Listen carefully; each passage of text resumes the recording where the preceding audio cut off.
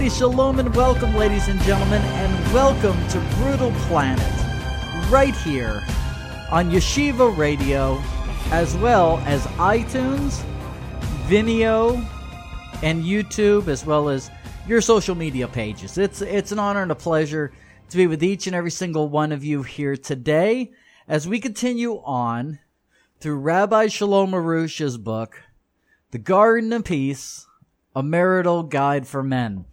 You know, we have gone all the way to chapter 9 so far. We're in chapter 9 this week, and we only have 5 more chapters to go. So I want those of you who have been a part of this series and have been listening to this series the past 9 weeks, I want you guys to go and give yourselves a pat on the back, first of all. And I want to hear from many more of you on, how this series has helped, how applying these things has affected your marriage in a positive way. We've been getting at least around 200 emails each and every single week from people that have been focusing on this series, on men that have saying this series, and they've ordered the book as well, saying that this has transformed my marriage far beyond what it is that I could have ever hoped that it would.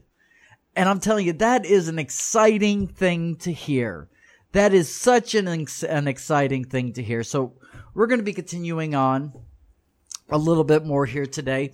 Oh, and I also wanted to say this. We had a listener, as a matter of fact, go and send me this, as a matter of fact. And it's not something that I will be using at this point, of course. But and as a matter of fact, I'm kind of worried because it says Atlanta Fountain Public Library.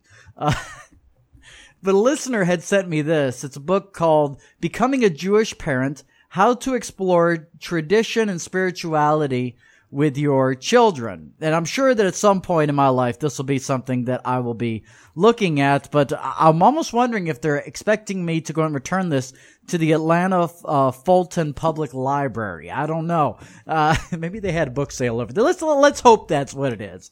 I would hate for our listener to have such horrible late fees because of that, but I want to thank our listener who had gone and sent me that very kind gift, and thank you very much. Okay, so let us go ahead and get started here today in chapter 9. We're on page 187. Can you believe that? We have actually covered 186 pages thus far. I mean, it's just hard to fathom.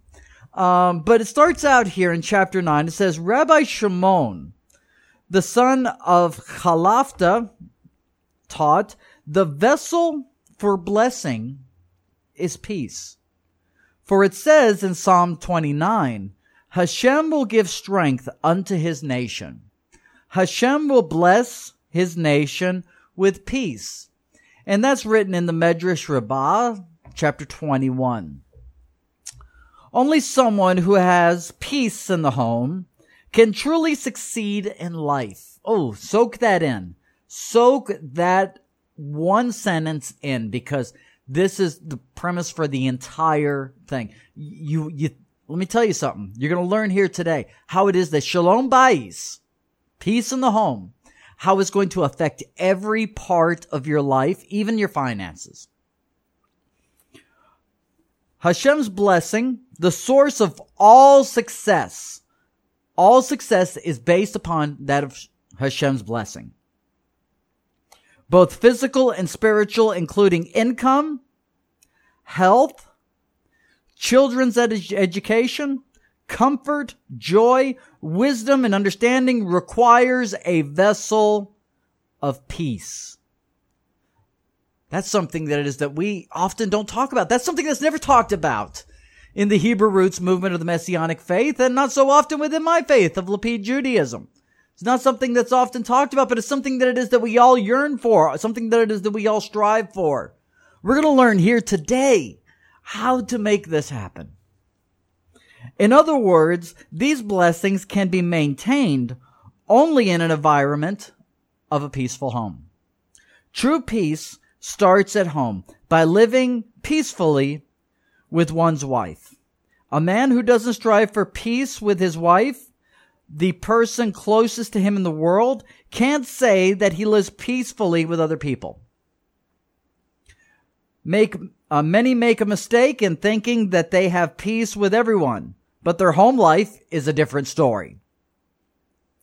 They even use this fact to justify themselves. Since they get along fine with everyone else, their wife must certainly be responsible for the problems in the home.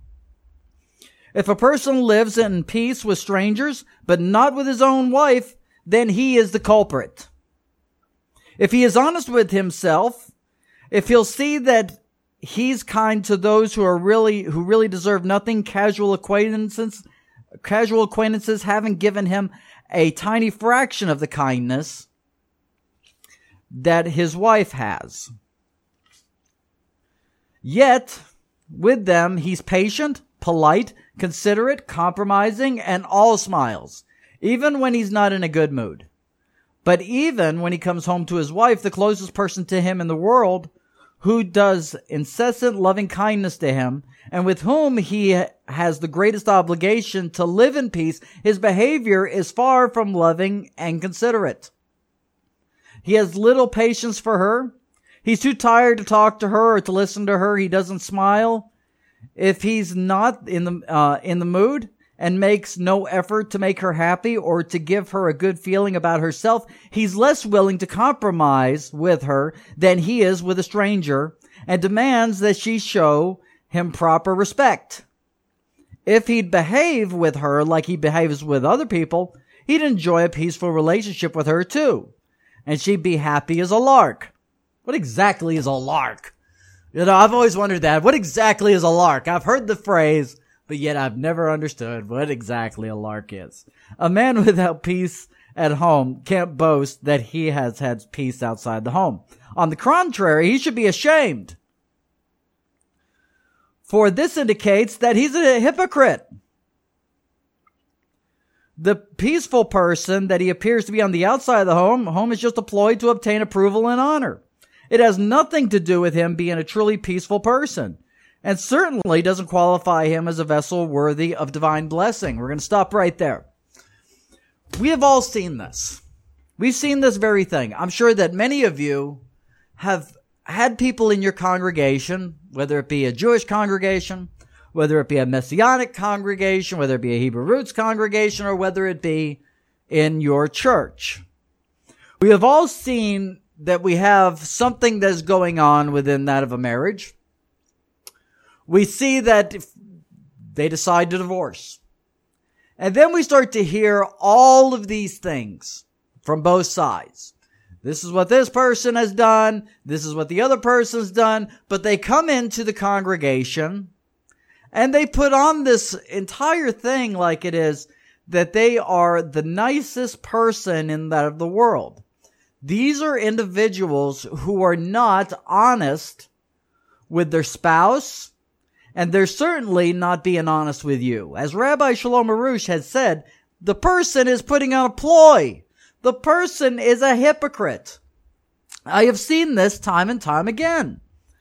I have gone and, tried to help couples that have had issues within that of their marriage, and I have a very good success rate in this. But at the same time, as we have some men who don't want to learn and to say, hey, maybe the problem's not everybody else. Maybe it is that I need to work on myself, and thus, if a person doesn't have that sort of humility to say, you know what, maybe it is I need to work on myself, maybe everybody else is not necessarily the problem.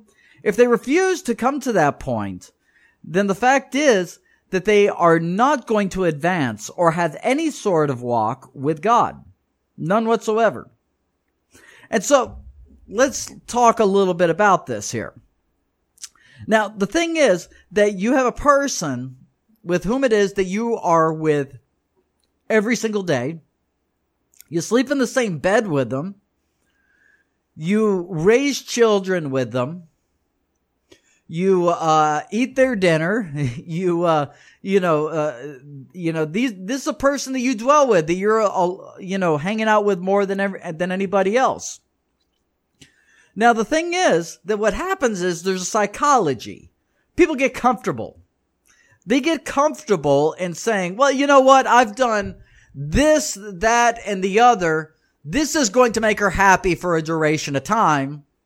And so, considering that it is that I calculate she should be happy because I've done X, Y, and Z for this duration of time, if she's unhappy within a time period before it is that I do the next thing, then the fact is that she's just ungrateful. And that's what the psychology is for quite a few of these people. So, they say, I have every right to come home and have a sourpuss on my face. I have every right to come home and to not really want to talk and not really want to listen because it is I've been working all day. These are excuses, ladies and gentlemen. These are excuses. And the fact is, it is very interesting that the very same person, a person would come in contact with a person that they don't even know. Say it is that they sell cars. Maybe it is they work at a burger place. Maybe it is that they do customer service. Maybe it is they work at a Starbucks. Maybe it is that they're a lawyer. Maybe it is that they're a doctor. Notice they have a big smile on their face for every single patient, for every single client, for every single diner that comes in to the establishment and where it is that they work or that it is that they own. And because of the fact that they see their job, they see what it is that they do as bringing an investment, bringing some profit into their life, something that helps to sustain them. And they could justify this, say, you know what, I am this way because of the fact that I need to make sure to keep my job because of the fact that I am providing for my wife, I'm providing for my children. And this is the justification for that. But then when I get home, I've already locked down this contract. So why in the world do I need to go out of my way to make sure to have a smile on my face and to be positive and to listen and to do all these things? I already bought the cow. What in the world do I need to worry about this for? The cow's mine. That's the way that many people see it. Now think of how it is. The thing about those women understand this. They do. Now, I want you to think on this. Men who have, let's be honest. Be honest. And many of you could probably say, yeah, that is or that was me. The question is do you really think that your wife doesn't realize this? Do you really think this? If you believe that she doesn't know this, then you are fooling yourself, my friend. And let me tell you something else. How is it that you think that she feels upon knowing this? That it is that you are showing gimlut chassidim and chesed towards somebody it is that you don't even know. Somebody who is in your life for maybe a couple of minutes or maybe a couple of hours. To notice that that person is obtaining chesed from you, but yet you come home and the person that it is that you have signed the ketubah with, you're not practicing the same chesed, the same chesed. How in the world is that supposed to make her feel? Think on that.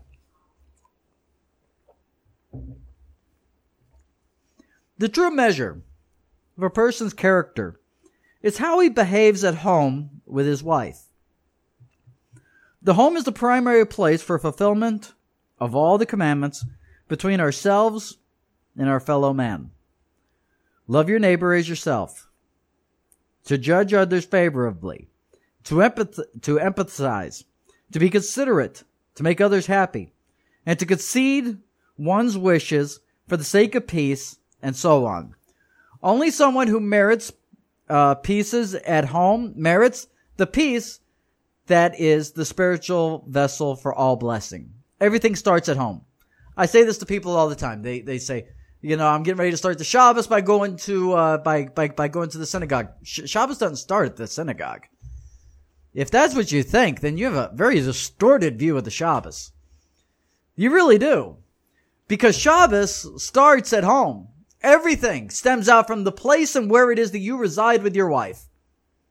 That's where everything comes from. When you have Shalom bayis, then it is that you are able to say the words that we say rather so often, every single Friday. at sundown till Saturday. We say, Shabbat Shalom. Can a person honestly say that if they don't have Shalom bayis? Notice that it is that there's a tradition within that of Judaism of bringing in the Shabbos into the home, where it is the wife goes and lights the candles. She goes and recites the bracha. And then there's a Shabbos meal and all these things, all arguing, and all these things cease to exist during the time of the Shabbos. Where is it that Shabbos starts? Shabbos starts within that of the home. A home without peace is a home without blessing. Whoa. Wow. During the time we wrote this chapter, a rich couple came to me for counseling. Both husband and wife earned high salaries. From a superficial glance, it seemed that they had everything. The wife began to celebrate her long saga of suffering. Her well-liked and well-respected husband was an entirely different person behind closed doors. He constantly belittled her and tormented her so much that she felt she could die from the suffering. Their big income was just an illusion. Where they were both deeply in debt. Whatever they earned simply disappeared. The wife began begging me in tears, "Help me. Help me. I have no one to turn to tell the truth to. My husband is well known and well respected. People won't believe that my husband, with his wonderful character, behaves at home like he does. I can't live like this. There is no blessing.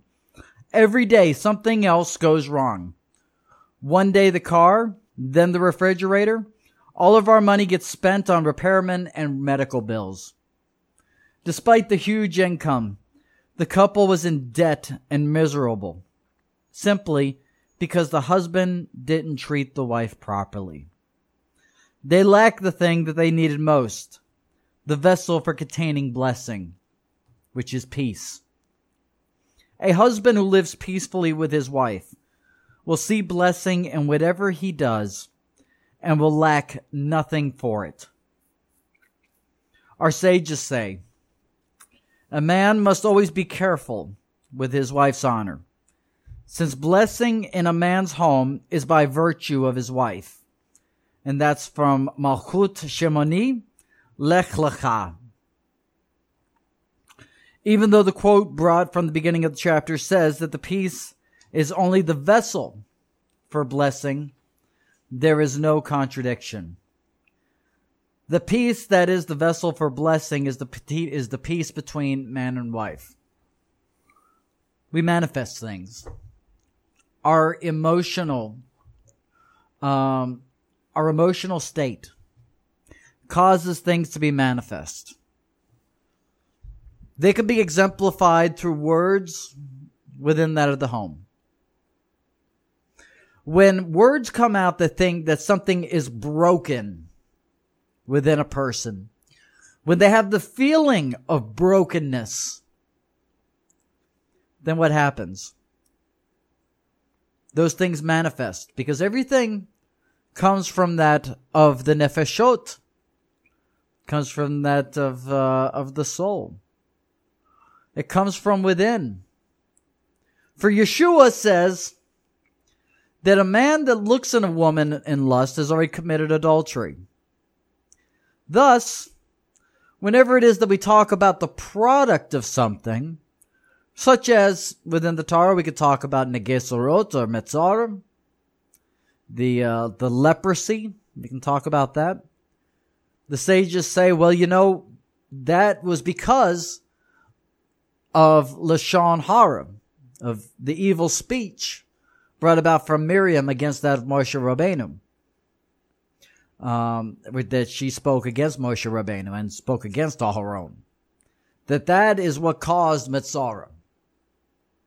That's what caused, and that was the spiritual condition being the Negesorot. And so with that, we see that first of all, Negesorot is mentioned first, not the Metzora. So the Negesorot brings on the Metzora. The things that are within us will then cause things to manifest, and we say the problem is the refrigerator. The problem is the car. The problem is the stove. The problem is the clogged up sink or the flooding in the basement. That's the problem. You know, one of the things as a person who's a student of Kabbalah, and I've said this before on here, is that we see God at work in every single instance in life, and we analyze every single instance of life. And we say to ourselves, what is Hashem trying to show me? And all the time, and each and every single time, it's something in terms of correction that we need within that of our soul. We need correction. This is why it is that Rav Shaul, the Apostle Paul, says, Baruch Hashem, for all the things that it is that I've gone through. And this is why it is that the goal of the Torah, as said by Chazal, is for the sake of Mashiach, as well as for the sake of Shalom. You cannot have Mashiach fully without Shalom. Shalom has to be everything. A person could say, well, you know, I have not been in this situation, Christopher, because I'm going and learning about this for in case it is that I ever am married. You know, I'm just, dating at the moment, or I'm just, I'm checking out my options. So, this is not something I really need to work on now. I say, Chas v'Shalom, God forbid for saying such a thing. Instead, right now you're in a training period within that of your life. This training period says, okay, the things that I'm going through in my life, the things that are coming against me, how is it that I am responding to these things? And what is within me that possibly causes me to lose Shalom and to not see Hashem? Instead, I see nothing but the enemy. I see people coming against me. I see everybody else as the problem. How is it that I train myself, and a person must work to train themselves so that it's not like, well, I'm just going to be doing on-the-job training when it is at some point that it is that I do get married. Let me tell you something that I even do. If I ever have an instance to where it is that I am feeling upset in any way, shape, or form, if I have this feeling of something not so good being within me, one of the things I do is that I make sure that feeling doesn't manifest within that of my home. People come to my home all the time and they're like, I don't understand it. Such a small apartment, but however, I feel just so, like it's bigger. I feel like, it's just major shalom within this place. And the reason being is because I simply do this. Whenever it is that I'm not feeling, like having shalom at the moment, even if it's just for a little bit, I go outside, put on my headphones, put some music on my phone. I go for a walk. I don't come home until it is that shalom is back. Until it is that I have thought about the thing whatever it is that I'm going through, I'm able to obtain my shalom. Because then the feeling of things not being so good don't manifest within that of my home. Okay? It's released elsewhere. It's not released in the place where it is that, it is that I reside. And this is one of the things that, many of you other single guys can train yourself in doing. And also to realize through that, one day it's going to start raining when that happens, okay? And the thing about it, though, is you say to yourself, which is more important, getting a little wet or having, shalom bayis and being able to train myself in this? For the things, first of all, Yeshua goes and says that we need to worry about the one that can destroy the nefesh, and not so much the goof. Okay, not so much the body, but however the soul, whoever can destroy that, it's the one we got to worry about. So therefore, our entire focus should be on the things that are eternal.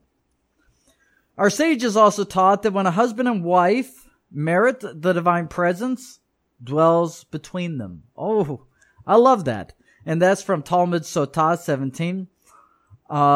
When man has peace in his home, the divine presence accompanies him and protects him from the pitfalls of this world. He has success and blessing in everything he does. Without peace in his home, he is exposed to all kinds of dangers and doomed to darkness and failure. For what they do not merit, the fire consumes them. Without Shalom bayis, he cannot succeed, for Hashem is not with him. Okay? Now, this is something that we have to realize, and I always like to use this metaphor. And whenever it is that you are, bound to somebody, whether it is that you have you have gone and are married, or whether it is that you are betrothed, or or what have you. The thing is that, first of all, you have to treat the relationship as though it is that the two of you are dancing. Okay? You're dancing to your favorite, I don't know, Richard Marx song, or maybe some Atlantic Star or something, who knows. You're dancing to one of those songs to where it is that, everything kind of slows down. You look into each other's eyes, and the thing that you must realize, is that with every step that you take, to the left, to the right, forward and backward, that Hashem is right there in between you, guiding you both. Hashem's not going to guide one person in a different direction from the other, if it is that they merit shalom. And so through meriting shalom, men, we need to do a better job of learning to compromise. We need to learn to do a better job of not having our own way and trying to obtain these feminine attributes of us, being able to have our honor. Instead, it is that we operate like a well-oiled machine in many ways, to where it is that we glide back and forth in synchronicity with our wife, with Hashem guiding us in the middle. And Hashem will guide us by causing both the man and the wife to move together. And they move together because of that of Shalom bayis. Okay? Rabbi Shalom Arush goes on here on page 190. Hashem places peace between husband and wife above everything else, even above his own honor. We learn this from the case of the Sotah, the wayward wife. The husband of a woman who secluded herself with another man suspects her of infidelity and brings her to the priest of the holy temple. The latter would inscribe the biblical passage dealing with the Sotah on a parchment, which has been immersed in a jug of fresh spring water until the writing is dissolved. The wife would then drink some of the water, and it would test her innocence or guilt. This is in, I believe it's within that of the book of Shemot or Exodus. The passage written on the parchment contains the Tetragrammaton, Hashem's ineffable four-letter name, which is forbidden to erase. Yet here the parchment is purposefully immersed in water until the writing had all been washed off. Hashem commands us to erase his name. Erase the four-letter name. I won't even write the four-letter name over here on the chalkboard paint here, because if I erase it, then I have desecrated the four-letter name. Or if I was even off by even just a little bit upon writing it, the sages would be or the scribes would be so careful whenever it is that they would write it in the Torah scrolls. That's how the four-letter name is treated within that of Judaism. Unlike the Hebrew roots movement, which is like, oh, blah, blah, blah, yabba dabba doo, and all that stuff. It's a totally different thing. Yet the parchment was purposefully immersed in the water until the writing had been washed off. Hashem commands us to erase his name in order to prove the innocence of the wife, to make peace between her and her husband. There is no other situation where this is allowed. Wow. This is even more incredible when we consider that Hashem himself observes the laws of the Torah. From where do we know that Hashem visits the sick? Genesis chapter 18 verse 1 states, "And Hashem appeared to him," Avraham, "after his circumcision in the plains of Mamre." From where we know that he buries the dead, as it says in Deuteronomy chapter 34 verse 6, "And he buried him," Moses, "in the valley." Bereshit Rabbah chapter 8 is where it goes and talks about all these things. But when a couple's relationship is hanging in the balance, Hashem commands us to transgress severe prohibition of the Torah, to erase His name, to teach us how important it is to Him that husband and wife live in peace. How great is peace? For Hashem says to erase in water the name that is written in holiness, in order to make peace between man and his wife. That's written within that of Vayikra, Rabbah chapter 9. You know, we live in a society now, and we're going to be talking about this here today, in the religious society, that is, to where it is that a person feels that they are doing Hashem's will if there is disagreement within that of the home between man and wife. I've heard countless stories to where it is that I've heard, my wife has chosen not to observe the Torah, and I am going to leave her because of the fact that I serve Hashem. I serve Hashem. This is a person who is a fraud. This is a person who is a fake. Such a person does not have the divine presence of Hashem if he does not have Shalom bayis. And why is it that the wife is going away from that of Shalom bayis and going away from observance of the Torah? Why is this? Because of the fact that we've seen it quite so often. People tend to use the Torah, whether it be Torah Shebektav or Torah Shebe'al Peh. They use it as Torah, as bullets from a gun, to go into harm an adversary, and sometimes a person's very own flesh and blood, their own spouse, is seen as being the enemy, the one where the bullets are flying towards. And so a person becomes this religious zealot that is so horribly misguided and is so far from the will of Hashem because of the fact that they choose not to merit Shalom bayis. Let us go on here. When a man is exacting about every penny that his wife spends and quarrels with her whenever he feels that she has spent unnecessarily, he'll say goodbye to both Shalom bayit and his income. Without peace, the household's income is negatively affected. Someone that moans about a few pennies could ultimately lose thousands.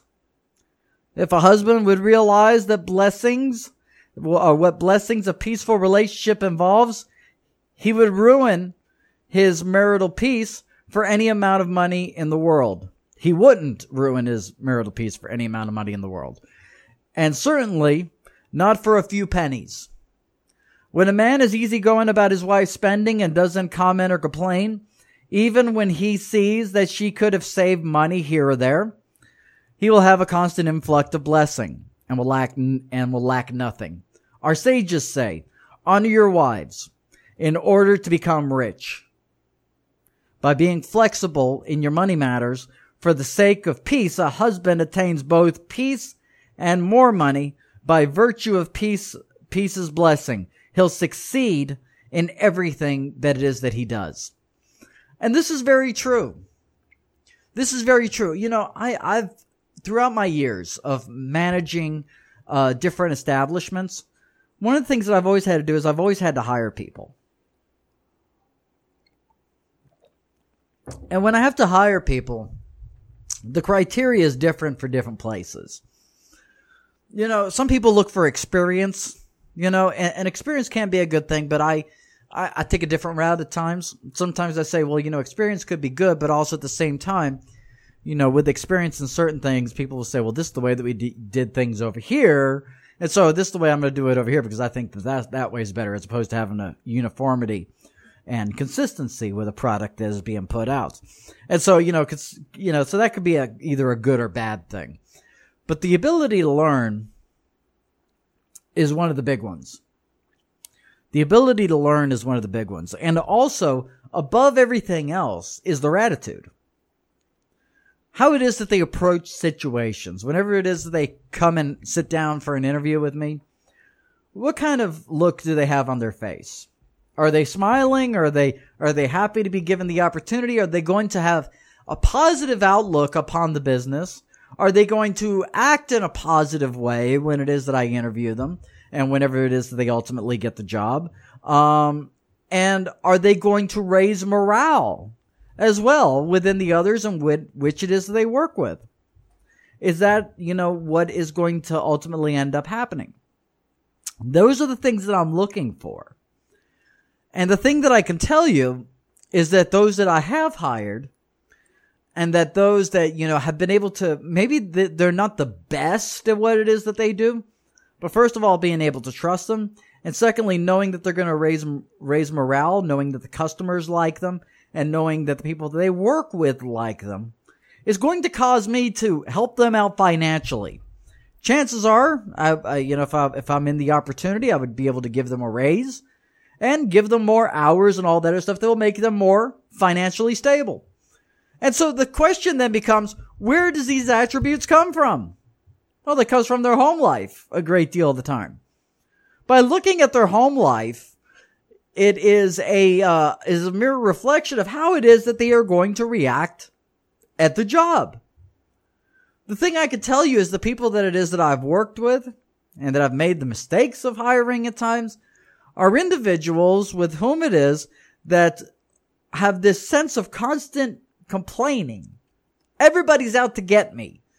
This person's wrong. This person's a piece of crap. This person's a piece of crap. Everybody's a piece of crap. Everybody needs to bow to me because I'm the smartest person in the room. And so the thing about it, though, is that, I say, first of all, I certainly don't want to work with such a person. I'm sure that nobody else does either. It's going to cause my people to quit. So what's going to happen? Because of the fact that you don't bring peace within that of the workplace, I'm going to cut your hours. I'm only going to put you in there whenever it is that I don't have to be there.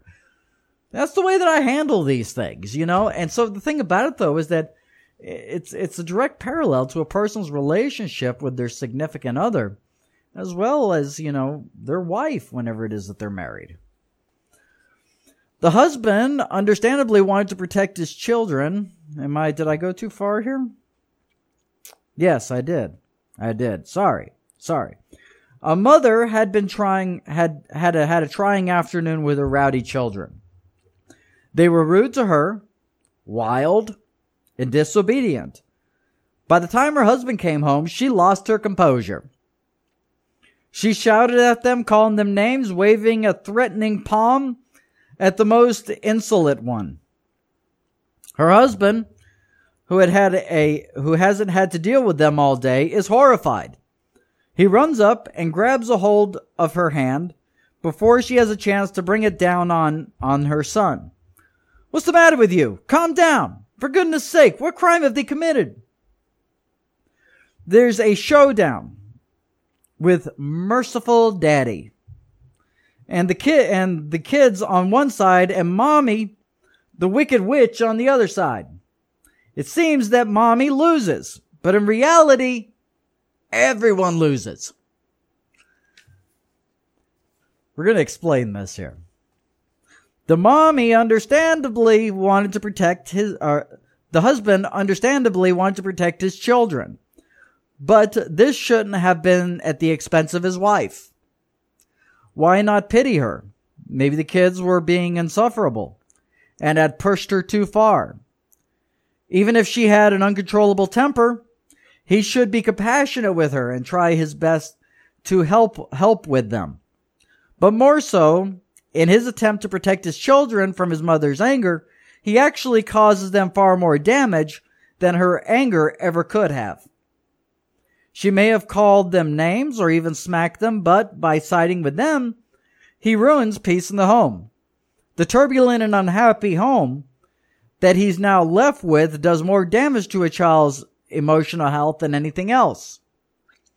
A husband that shows restraint and doesn't correct or challenge his wife in her moments of anger with the children gains on many levels. First, he perseveres with the peace with his wife. When children grow up in the home where there is peace and love, where they see and feel that mommy and daddy are simply an inseparable entity, they derive a love of life and tremendous inner strength to cope with whatever difficulties they may face. A peaceful home with the basis to build on their future married lives, and the greatest guarantee of emotionally healthy children. With peace in the home, even a mother's greatest mistake in raising children won't hurt them at all. On the other hand, when children grow up in a home where there is no peace between the parents, they develop emotional problems, they have difficulty with coping with life, and will likely fail miserably in their own marriages. So when a merciful father protects his children from his mother's rage at the expense of his peace with her, he actually damages them far more than he protects them. Destroying the peace in the home is like taking a sledgehammer to their souls. Secondly, by supporting her rather than criticizing, a husband gains his wife's trust and calms her down. She regains his composure and joy, regards her behavior, and soon makes amends with the children. Children are not as deeply affected by their mother's anger because they innately know that she is emotional and acts on her feelings. They know she angers easily, but is also quick to be appeased, and then smothers them in love. This is all a sharp contrast with the anger of the father, which affects them far more and deeply. But when a husband comments to his wife about her behavior with her children, she feels deeply insulted. Why doesn't he understand her and stand by her side? And if her husband and children join together against her, she has no motivation to improve her behavior. On the contrary, she gets even angrier with the children, since she blames them for her feeling insulted by her husband and for causing strife in the home. From a purely practical point of view, the only way to succeed and to successfully deal with any problems that arise is in the way of peace. Where there's love and peace, there is divine assistance and peace of mind that one can deal effectively with the problem. By putting peace with his wife as the number one priority, a man merits the divine assistance and inner tranquility. The way to handle a situation such as this would be let's say that it is, men, that you came home and you see that your wife is acting somewhat irrationally with the children. The best way to handle this is to first of all understand that there is something emotionally going wrong. The thing to do would be to quickly and with a nice, calm, and sincere voice and actual sincerity, saying, "Honey, what's on your mind? What's going on? Let's go and talk about this." And even better yet, say, "You know what? Let's go and get a babysitter. You and I are going to go and have dinner together. Just you and I. Let's go and get dressed up. Let's go and, have a nice romantic evening." And then, you guys go and do that, and you could talk about these things. And the thing about it, though, is that, see, what happens when this happens is that, first of all, she realizes that, first of all, you're not against her. She needs to always be the first priority, above all else. She could have acted, horrendously over the way that it is that she has acted, but it's based upon her emotion. These things affect, again, as Rabbi Shalom says, affect children at a much smaller respect than if it is that a man acts in the same way. If a man acts in the same way, then first of all, their children, the children are going to have issues for quite a while until it is that they have a positive influence. So don't think that it works both ways here, because children intuitively know that mommy and daddy are different, yet they are a cohesive unit. And there's a reason why mommy does what it is that she does. There's a reason why daddy does what it is that he does. Okay? And so the thing about it, though, is that when something is out of the wrong box and it gets placed into a different box in their mind, it's one of those things that is deeply emotionally upsetting and, causes massive trauma to a child. And so the thing about it, though, is that first of all, when a woman is in a predicament such as this, maybe she's cursing at the children, maybe she's, saying all of these horrible things. The fact is that it all stems from her Shalom bayis. And maybe us men not doing as good of a job as we should in making sure that she increases in her honor and her vitality. Another instance that is mentioned within that of the book is where we have that of a husband that has all these women in his life. And when I say women in his life, I'm talking about, first of all, maybe he has daughters. He's got his wife. He's got his mother. He's got his sisters. I'm not talking about the, some chick at the office or, something like that. I'm talking about family. He has all these other women in his life. And let's say that it is that your wife goes and she does something it says something that's not so good. And your mom goes and takes issue with it. The thing is that, first of all, what's going to end up happening is what's going to end up happening. You're in bed reading and all that stuff, or maybe watching television, got your glasses on, and then you hear, I cannot believe what it is that your mother had told me and said to me, and the way she treated me, and the thing about it, though, is that you're sitting over there and your gut instinct is saying, I'm going to defend my mother here. You don't talk about my mother, all right? That's your gut instinct. Instead, the response, even if your wife is in the wrong, even if she's in the wrong, you need to sit there and realize that, first of all, she's first priority. We've covered this premise many times. She's first priority.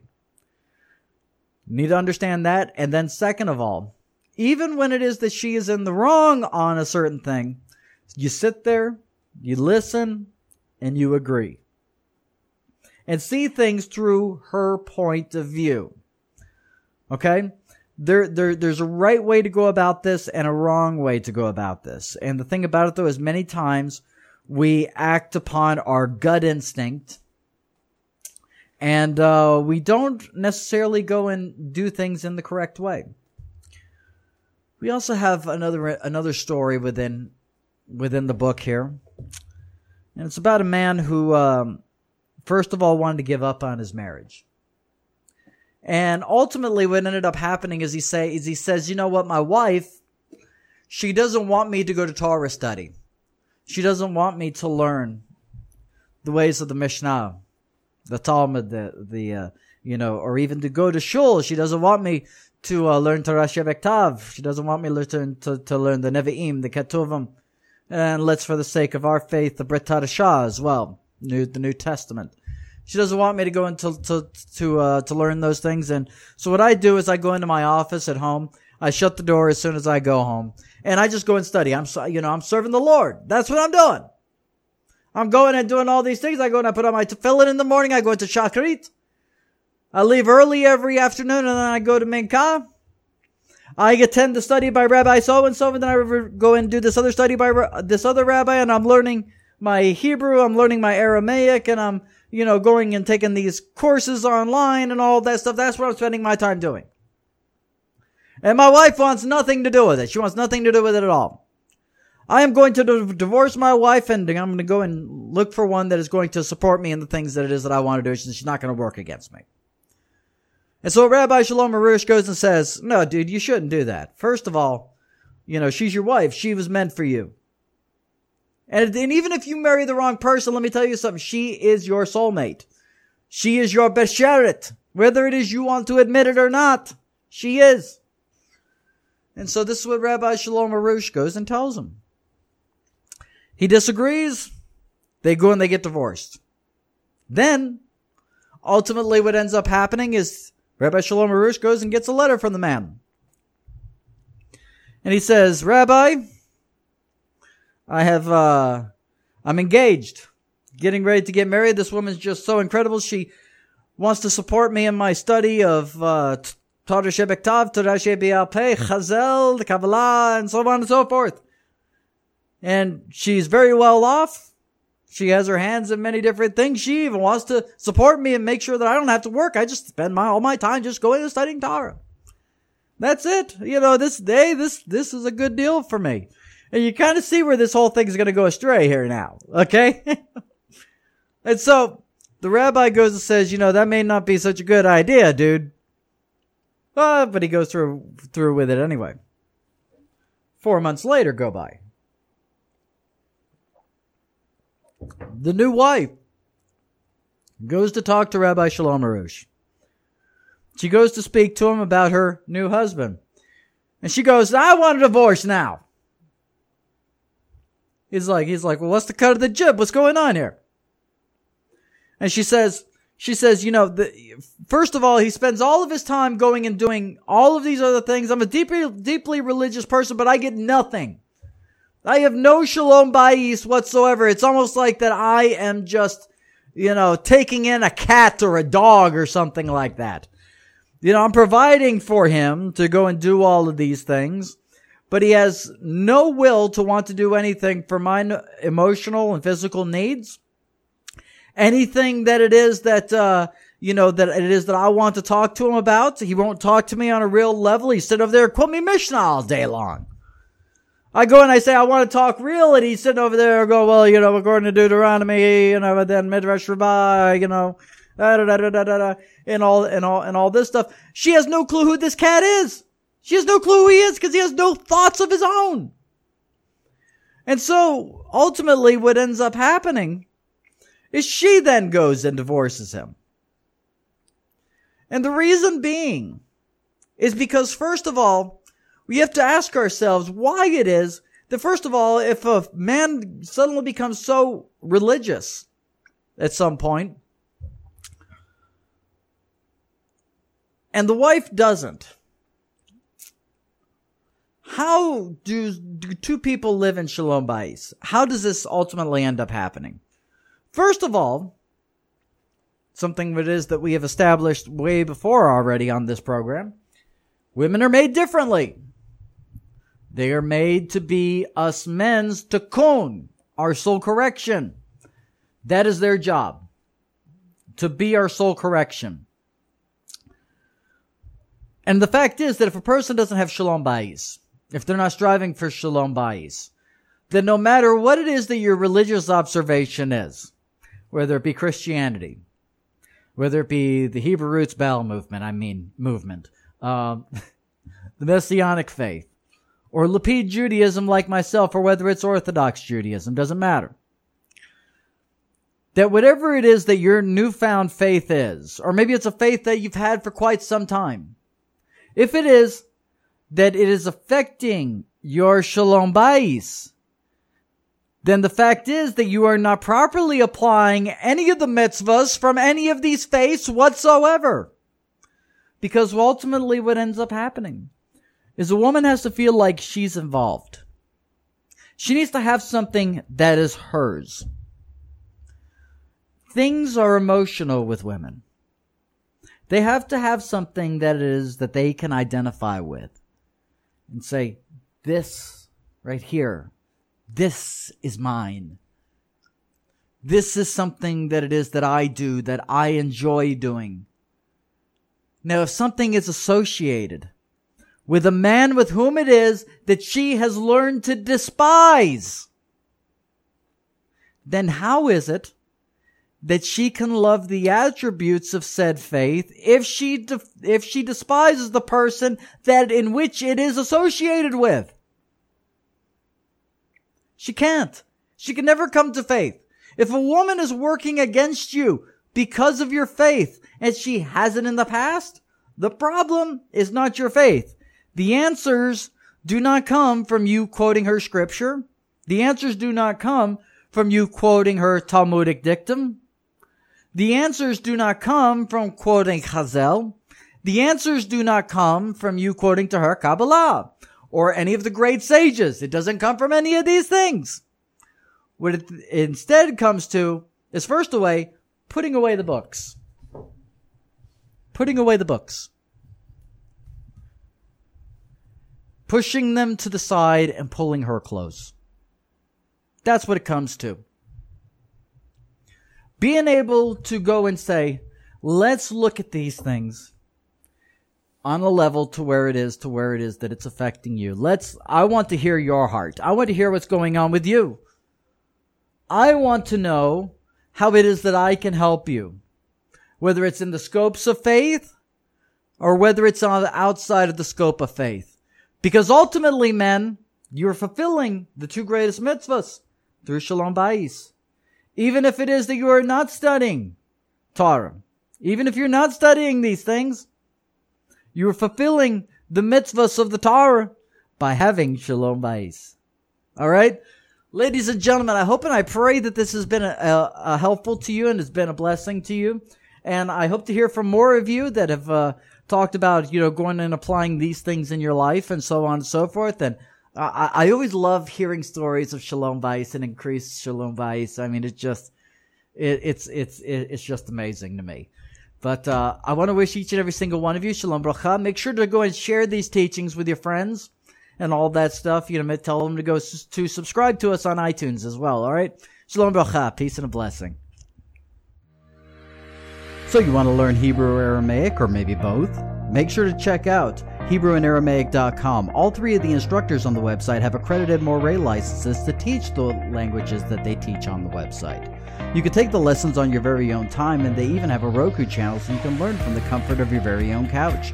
With over 200 videos going step by step through the languages and all the various scripts and over 100 PDFs of exercises and quizzes, this is the most thorough set of lessons that you'll find anywhere on the languages of the Tanakh and the Brit Hadashah. So visit HebrewandAramaic.com today and sign up for only $15 a month.